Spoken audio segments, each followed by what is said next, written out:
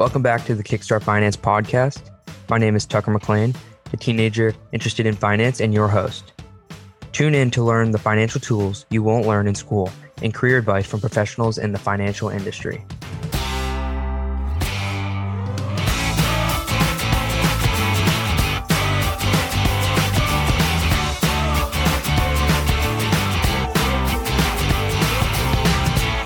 Hey guys, welcome back to the Kickstart Finance podcast. Today we're going to be interviewing Daniel Cashin. Daniel Cashin is currently an NYU student and studying finance, and he's going to share a little bit about the financial markets and other useful tips for young investors. Welcome, Daniel, to the Kickstart Finance podcast. Very nice to be here. Thank you, Tucker, for having me on. So first I want to talk a little bit about your background and I know you're at NYU Shanghai. What are you currently studying there? So right now I'm studying at New York University's campus in Shanghai.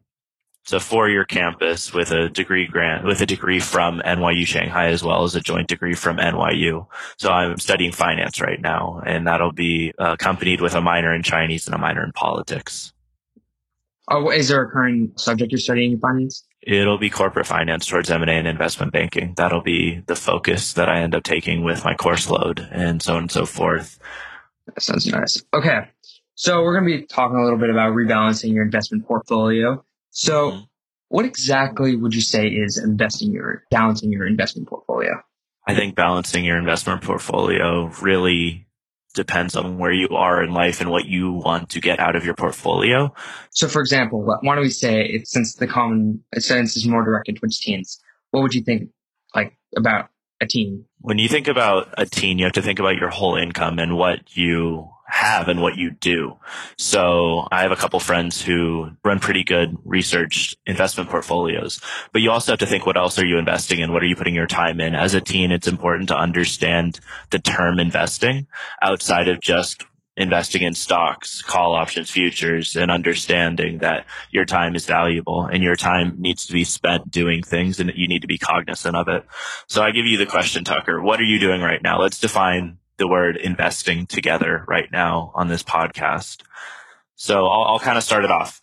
An example, you're investing time into doing this. I invest time reading about the stock market and reading about ways to improve my portfolio. Let's start building off of that. How do you invest your time? And we'll lead into the word opportunity cost after this. Well, I would say invest your time is what do you spend your time on? And what do you basically using your time to hope to better your future? Let's get into it, Tucker. How do you invest your time? So clearly you're spending a good amount of time doing this Kickstart Finance thing. You obviously have to study for school. You might have to start preparing for college apps eventually, and you might have to invest some time in test prep. That's just kind of breaking it down from what I know. And you take it in that direction or you stay there, and then I'll kind of break it down on my end. Okay. Yeah. So basically most people my age or late in high school invest most of their time in, I would say, college applications to try to get into a better college, which kind of relates to, if you think about it, you're investing your time to better yourself, and then you're also investing your money. It's kind of the same idea. So when you think about it, I'm investing my time in extracurriculars. I'm investing my time in sports to create a more well-balanced life. And that eventually hopefully will translate into college. And that's another investment of your time. The term that I want to introduce to everyone that I believe is a fundamentally important thing for investing is the word opportunity cost. And it's the cost of taking on one item instead of the other. So let's say I played a lot of lacrosse in high school. There's no secret about that. The opportunity cost of playing lacrosse was spending a bit more time studying. And at a certain point in my young age, I decided that the opportunity cost of playing lacrosse was not greater than the opportunity cost of studying. So I stopped traveling as much. It's in this way that you as a young person have to think about your investing activities. So it's important to understand that your investments, and not just your portfolio in stocks, your categorical idea of investments is holistic. So you have to understand you're putting time into researching stocks. You're putting time into creating the money to invest in stocks. You're investing in other parts of your life, and investing in a portfolio should just be encompassed within that idea of your time spent. So I know that every day I read the Wall Street Journal for about a half hour. That's my investment into my portfolio in time. And I don't actively add money into my portfolio. I just make trades. But the investment that I put into it each day is that reading so I can be informed on the market and understand what's going on in the future and my predictions and better educating myself on potential trades. I think this idea of opportunity cost relates to this because that could be an extra half hour doing something else that someone else may not be willing to do. Let's give another example. It's an episode of Netflix. I could be watching an episode of Netflix instead of doing this each day. And then you just go ahead and calculate that out 30 minutes a day. So it's about 3.5 hours a week. And that's a lot of time in a year, nonetheless, just a month. That's the opportunity cost of investing in my mind, not even considering the principal where you're getting your starting money from.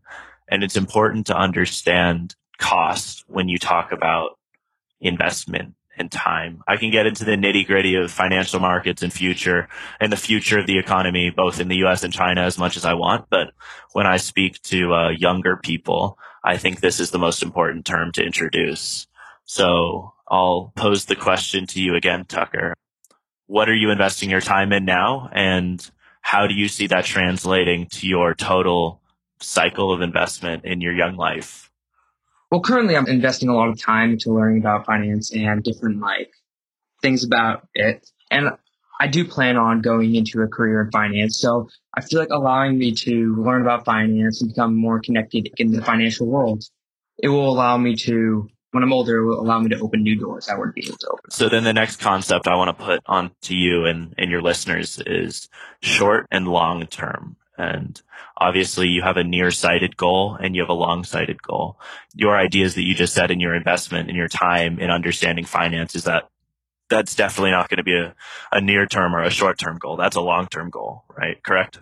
Yes. So this is another concept when you're investing versus trading. That's an important idea that you are investing in something for what type of term? Is it a short-term gain? Is it a long-term gain?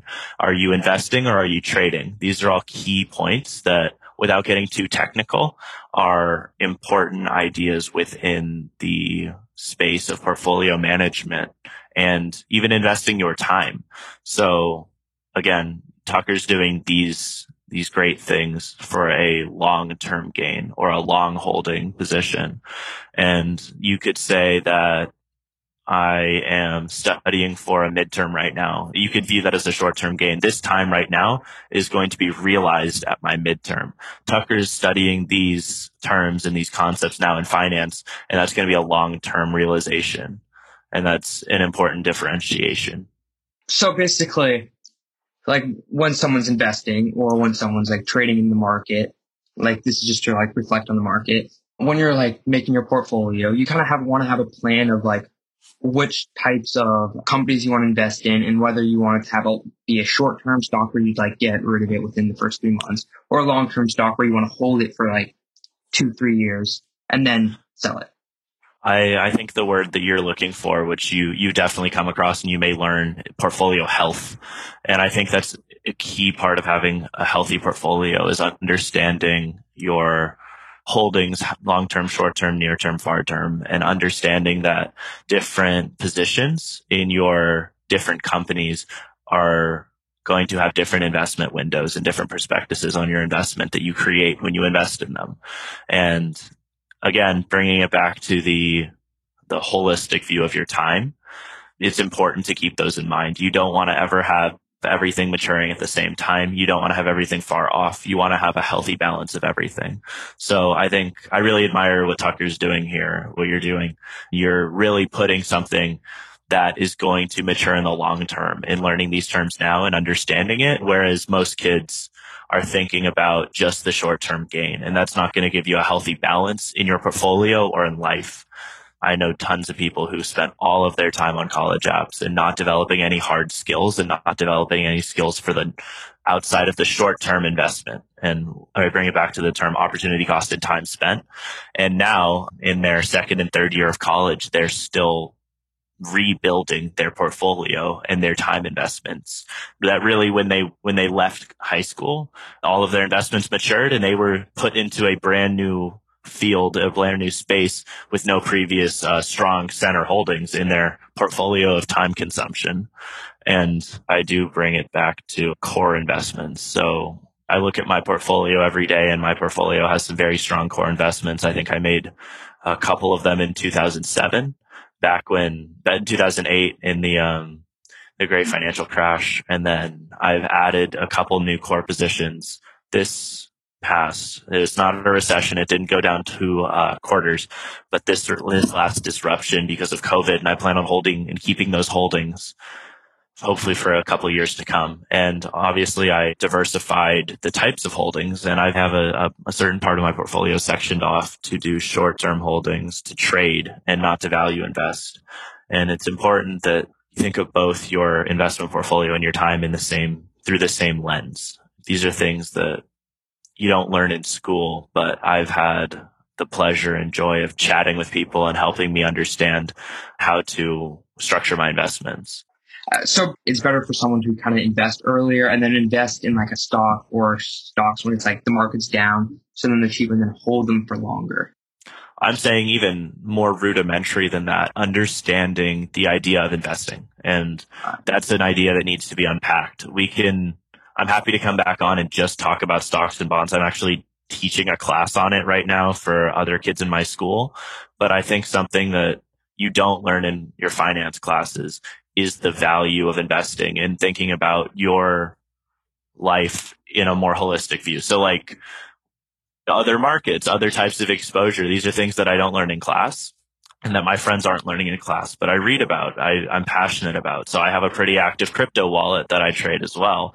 I've been relatively quiet in the past few weeks, but I have a foreign exchange account that I trade regularly. It's all about understanding your time and understanding your holdings. So when I think about my investment activities, it's not just my portfolio in stocks. It's also what I trade on my foreign exchange account. It's what I trade on my Bitcoin account. It's what I do in other markets as well. So I think that's a broad distinction. I can get as far out in terms of pegging different currencies on the foreign exchange market, what that means to the international flow of money across the world, or I can go through when securities came about and the ideas behind ownership and stocks and securities. Yeah. And also, if someone was just starting to invest, why is it important that they diversify their portfolio? And what percentage breakdown do you think it should be? So this is an interesting question. It really depends on where you are in your investing career and where you are in your life and the financial stability you need. So when I was in high school, there's an interesting way to think about it. It's when you don't have anything, you're all eager to risk everything and get more. But once you have something you've built, you don't want to risk any of it. So when I was in high school, I was trading. I was trading every day, every week, and I was making really great returns and really great gains. And I'm still not very old, but as I've gotten older, I see the portfolio I built for myself, the number gets bigger, and I feel less and less comfortable risking more of it because as I've learned more and read more, you truly start to think, wow, I don't know that much compared to everyone else in the market on Wall Street doing this full time. So as I've gotten older, my positions have been a lot more conservative and less risky, but I've made more consistent returns, which is more important. And as I talk to my dad about this, he says, wow, you're taking a lot of risk. Why don't you buy this for more exposure to X or Y? And I said, if you think this is me being risky, you do not want to know what I was doing 5 years ago. And it's the same vein. I have more friends who are traders in their 30s and they're throwing around more money than I could even imagine in a single trade. And they're taking risks. And I bet in 10, 15 years, they don't. Because as you get older, you have different priorities in investing. So bringing it all the way back, Tucker, if you were trading $1,000, I say you be as aggressive as you want. But if your portfolio got up to 50 grand and that's all you have to your name, I don't say you trade that the same way that you traded your first 1,000.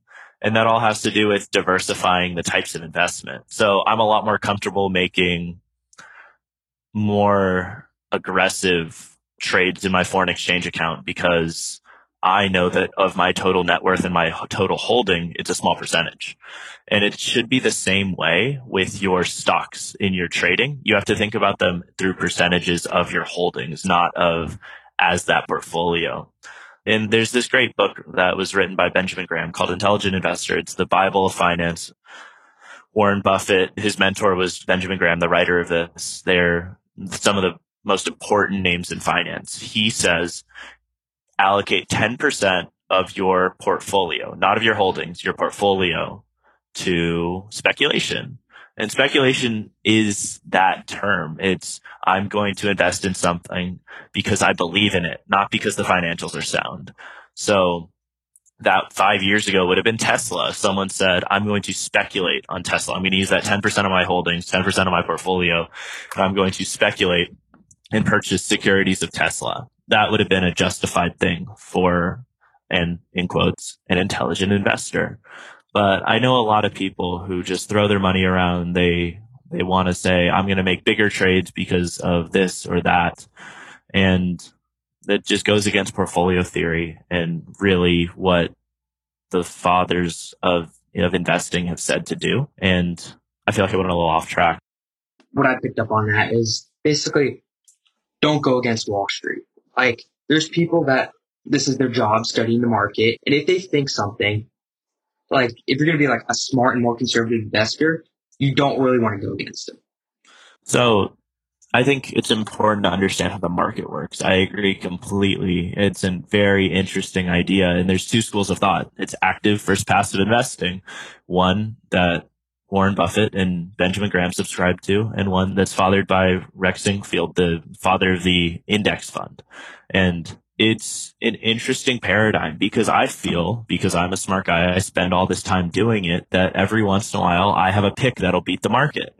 And when I believe that, I do it. Otherwise, you have to not. These are ideas that are thought about and analyzed every day by people who do this for a living. The idea that you as a private investor can consistently outsmart the market that's an active investing type of idea.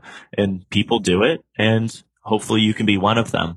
But you have to understand how the market works and break it down. Let's just go ahead and think about it. So every transaction that happens in the market, Tucker, say that you have one share of Apple and you go to the market and you say, I want to sell it at X price. Someone else has to buy that in order for the market order to be filled. So it's a transaction. It's not I'm throwing it back into the market and it's going to get taken. I know people who have calls on the market right now and aren't getting filled, and they're getting nervous because they only have probably 3 more months till maturity. But every single transaction is between a buyer and a seller. So you have to think someone else thinks this is a good deal and you're selling it. That's the fundamental truth about the market. So at every stage, at every sale that you make, if I buy something, someone was selling it. If I have a sell order that's filled, someone bought it. And you have to understand that that is what the market is fundamentally. It's a transactional market. And with that said, the advent of Robinhood traders, which many of your listeners may be a part of, have thrown institutional investors a bone and are getting pushed around. But on the other hand, if you can be smarter than the average bear and you can take advantage of those investors that are flooding the market, the name of the game is educating yourself and coming up with an idea and executing it. So also, just to go back, since you've been trading since the beginning, like at an early age, if someone was just to start out, what tips would you give them? Like, would you give them the tip of being like more conservative and more careful with their money, or like, what tips would you give them? I will give you the same advice that I was given when I first opened my portfolio. Pick a couple companies that you see succeeding in the future and that you believe in as a consumer, because at the end of the day, consumers drive businesses and stocks are just reflections of the business's valuation. So when I was first opening my portfolio, the first things I bought were Starbucks, Caterpillar, and Procter and Gamble, because those were the three things in my daily life that I knew would be there. And my best pick to this day still is Starbucks. It went up something like 800% since I purchased it way back when in 2008, because I knew that when I went to go get a cup of coffee, that's where I went. And I thought Starbucks was better than Coffee Bean. Starbucks was better than every other brand. And that was as a young child that I thought that. And then they eventually succeeded in taking over the market share. I then went around my house looking at different things, and the company that was on most of it was Procter and Gamble. So that was another core piece of my portfolio starting out.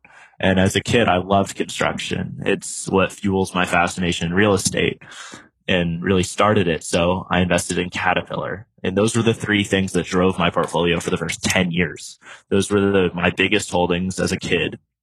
And those were the things that centered everything and gave me a real foundation to trade today.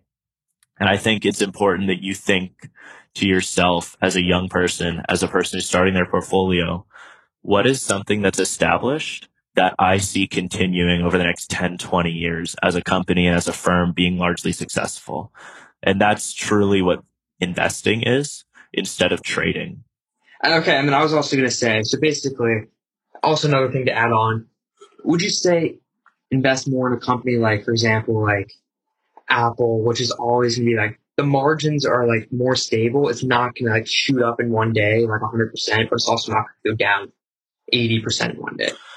Or do you think they should invest in a company where it's going to be like, it has the possibility of shooting up 100%, then it also has the possibility of it going bankrupt? So Tucker, let's use the words that I kind of outlined today. So speculation and investment. So I think there's room in your portfolio for both, but you have to be proportioned correctly. And it has to be what's right for you in your current financial situation. So if I have kids in the next 10 years and I have my portfolio with a majority of my assets in and my money, I'm not going to do that.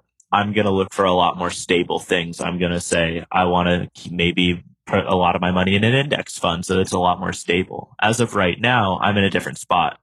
But if you're just starting out, like I was with I had two portfolios. I had the one core that I talked about, and then I opened an E-Trade account so that I could trade. And I did that with my E-Trade account. I just traded. I took the riskiest investments and I made the most money on it. But you have to understand that there's room for it, but it all depends on your current situation and it depends on what your goals are. And if your goals are to get exposure and practice trading, that's one thing. And if you're trying to value invest and grow towards the future, that's another. And there's room in your portfolio for both, but you have to make sure that you speculate when you want to speculate and invest when you want to invest. And you need to make sure that in your mind, you're thinking of those trades differently. And then, okay, now moving on a little bit from like tips and stuff. Since you're a student at a Chinese school and you're studying a little bit of Chinese economics, I imagine, how have you seen U.S. and Chinese markets develop? How do they compare to each other? It's like, yeah, of course. It's a pretty topical question. I think this is the most relevant thing in the world right now and will be for the next 20 years. I think that there is a fundamental educational disparity between the Chinese knowledge of the U.S. and the U.S. knowledge of the Chinese. And I think that it is my duty as an American to try to bridge that gap as an American going over to China. You think and you see in our school system how many Chinese students come to America. And there's very little I can count in my entire school, the total number of students who go from the U.S. to China. And I think that that's a very important keystone building point for the two economies to grow together. And I think a huge reason why it's hostile at the moment is because my school was established 5 years ago. The second school, like it was established 3 years ago. Oh, excuse me, seven and 3. And there's very few people in the U.S. who have had the same level of exposure to Chinese culture that people in China have had towards America and American culture. And that manifests itself in global economics and the way that we see it. We see the U.S. dominating consumer goods. We see China supplying it, but no one understands that Tencent is a media conglomerate that owns a bunch of media outlets in the U.S. And no one understood that TikTok was a thing in China because it's a Chinese company before it was the US, because the US believes that it's the center of the world and has very little perspective to the outside. And I think it's very valuable to have that perspective of the outside. And it's happening now. Chinese companies are starting to dominate the market. Chinese companies are coming in on the different exchanges and they're taking capital, and it's happening. And now people are starting to wake up and see it. I think that's the most important thing that's happening now in the financial markets. Bringing it to my view, it's natural. It's economic liberalism. It's free trade, and we need to embrace it, and we need to move forward with it and do what we can to position ourselves as individuals to make the most money and profit off of it for our personal lives and for our financial situations. The goal of any investor is to do that. And I think that's why I'm giving myself this exposure. And that's why I feel so strongly about my moving to China as a young person for my professional career. I know that it'll put me in a situation in Asian trade and Asian policy that will put me ahead of the other Americans who aren't doing that. Yeah. So do you recommend other people doing school abroad or having some? Oh, of course. It's not for everyone, but it gives you the most experience as a person to handle the world, period. The exposure to not only the professional sphere, but culturally and from my own personal maturity level, it's exponential growth compared to my friends who stayed, everyone else who stayed in the States for their college experience. I truly recommend it to any and everyone who's remotely interested, but it is a really hard thing to do that isn't for everyone. And the traditional college experience may be more fun at times, but it's not going to be as valuable, and it's not going to be as big of a value add in your future. Thank you, Daniel, for coming on the podcast. It's very nice to hear your insight on investing as a youth, and it is very helpful to me and others. Yeah, of course. It's great to be able to teach a little bit and give back. I know I rely on everyone around me to help me move forward in my professional career, and I rely on a lot of people to give me advice. And I'm happy that I can start paying it forward and give some of it back in whatever way, shape, or form. And you're doing a really great thing here with Kickstart Finance, and I think it has a lot of potential to help a lot of people grow their knowledge in finance and move forward as young adults and young professionals. Thank you. Thank you for joining us today on the Kickstart Finance podcast. If you enjoyed today's episode, please subscribe and leave a review so others can find it. You can discover more information and other podcast episodes at kickstartfinance.com. Have a great day, and I'll see you soon.